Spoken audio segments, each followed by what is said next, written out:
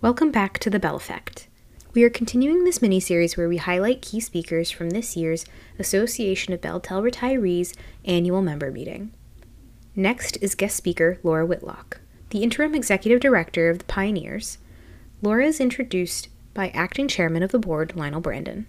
Laura pledged the Pioneers would join forces with the association to boost both organizations and support each other's interests. Here's what she had to say.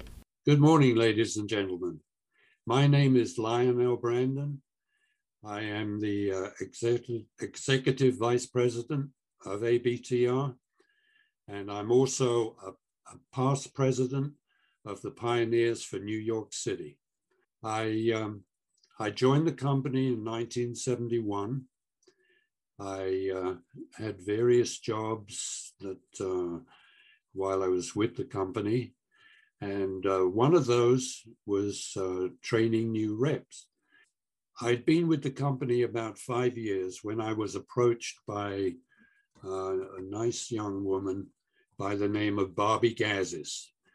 She was the president of Carl Whitmore chapter, which covered Brooklyn and Queens, which has since been retired. And in its place, all 5 boroughs of New York City was covered by the new chapter, namely Nova 5. Well, little did I know that 20 years later, I would be the president of Nova 5. And that was probably one of my most enjoyable times with the company. When I joined the Pioneers, we still had this full support of the company behind us. Unfortunately, over the years, the amount of support we got from the company diminished slowly until now. Unfortunately, there's very little interaction between the company and the Pioneers. There's no more financial help either.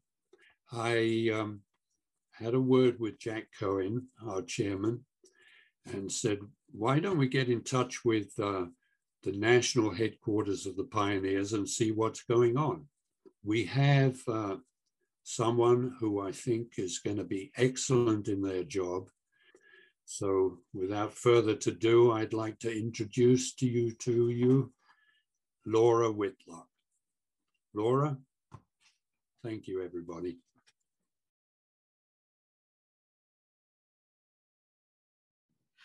Great, thank you, Lionel, so much for that nice introduction. My name is Laura Whitlock, as you know, and I am the Interim Executive Director for the Pioneers Volunteer Organization, coming to you from Greenwood Village, Colorado right now. It's a beautiful fall day, and I am truly honored to speak with you today. I know many of you are also pioneers, and for that, I want to extend to you a warm hello and thank you so much for continuing to answer the call of those in need. Thank you.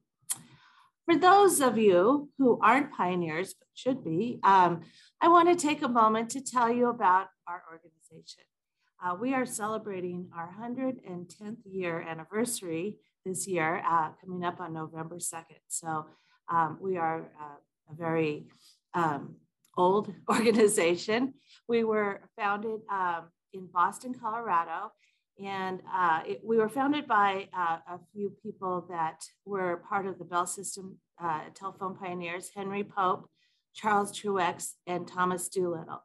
And they put together a group of retirees that they wanted to keep in touch with and get together. And, it started out kind of as a fraternal organization, and it turned into becoming more of a fraternal and then a service organization. They had a meeting in 1911 in Boston where 244 founding members came. And Alexander Graham Bell was in attendance, and not only was he in attendance, but he insisted on being the very first pioneer member. And we have here in our offices the book where he signed his name as the first pioneer. So we feel very honored and privileged to have such a great, rich history with Alexander Graham Bell and the Bell system.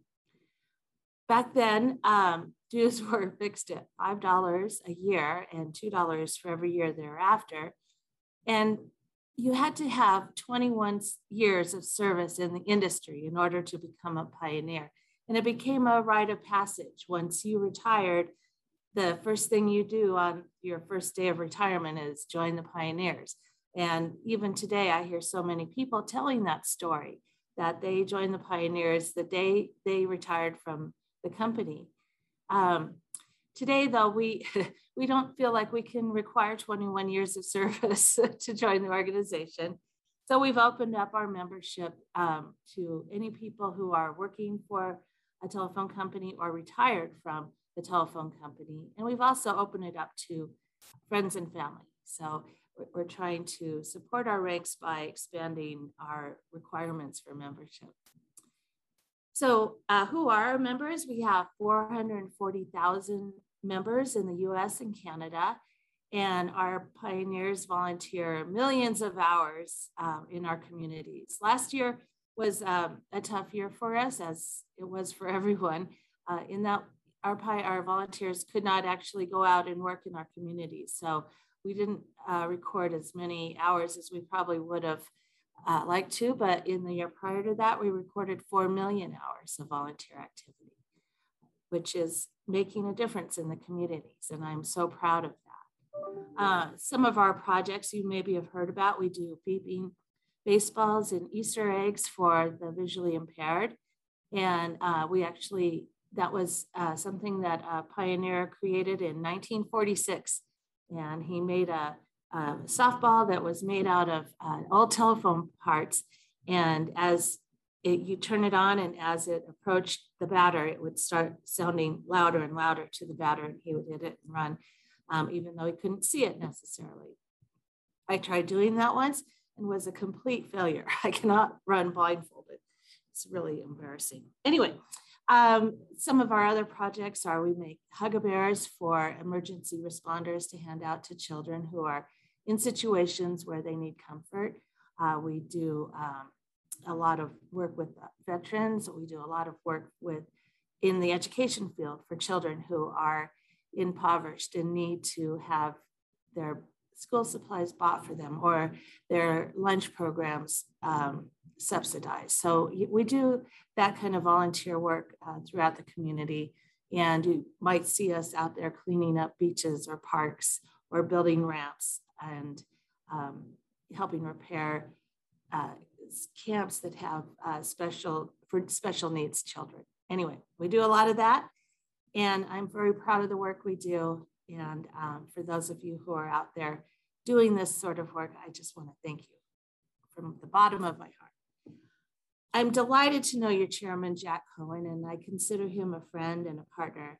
And we've been talking together about similar concerns we both have. And what I've learned about your organization is that you are a passionate and driven organization, and you're standing up for the rights of telephone company retirees. And that's so important. And again, I want to thank you for that important work that you do. Our membership is made up of employees and retirees of different telephone organizations, such as AT&T, New Vision, Verizon, CenturyLink. These companies were strategic partners of ours initially, and that's how we had access to recruit new members. So when someone retired from AT&T or Verizon, we could reach out to them through their company. Today, the only company that is willing to work with us like that is AT&T. So they actually help us by collecting dues and giving us access to their employees. But it's a little more difficult for us to reach those pioneers that, or those potential pioneers that were part of Legacy West, which is the CenturyLink, or a part of General Electric. And then we also have members that are up in Canada, and they're part of the SaskTel Bell Company. So it's a little more challenging for us to reach out to these people. And I know some of the challenges that we face are similar challenges for your organization. In the past, people stayed at companies for their entire career. And when they retired, they were proud of the legacy that they had built in the time that they spent with their employers. But today, people are changing jobs. Companies are merging and morphing into different organizations. And the loyalty we once felt for our employers is becoming a thing of the past. Our organization was initially started as a fraternal organization to keep retirees engaged. And today we are a service organization. And our biggest challenge is to attract new members. 1/3 of our membership is between the ages of 65 and 74, and another third is over the age of 75. So for an organization that's heavily focused on the retiree population, that sounds about right. But without the company loyalty of today's employees, we lose our access to potential members. So what was once an organization with strategic partnerships with Verizon and CenturyLink, we now rely on membership recruitment on a one-on-one basis. And so, as you can imagine, our numbers are dwindling and our members are aging to the point where they're not really interested in volunteer work. So when I was talking to Jack, he asked me what his organization could do to help ours. And simply put, the answer is what you can do to help our organization is the same thing we can do to help your organization. And that is to recruit members on both sides. So, for example, if any of you out there are not pioneers, but you join the pioneers, then you would have access to a wide network of people who you could recruit to join the BellTel retiree organization. So I feel like if our numbers could join, we could really strengthen our ranks for both organizations. In closing, again, I just want to thank you for all your dedication and hard work. What you do is very important. It's very important work. And I want to thank you. I'm proud to be a pioneer. And like you, we are all passionate about making a difference. Don't underestimate the impact we have within our memberships and in our communities. As you celebrate 25 years, I want to congratulate you on proving that when passionate people join together to do what's right, the results are monumental. Thank you again for having me, and I look forward to getting to know more of you. Thank you for listening to The Bell Effect. If you would like to support the Association of BellTel Retirees, please check out our website, belltelretirees.org, and follow us on Facebook and YouTube. If you have any questions, please call us toll-free at 800-261-9222, or email us at association@belltelretirees.org.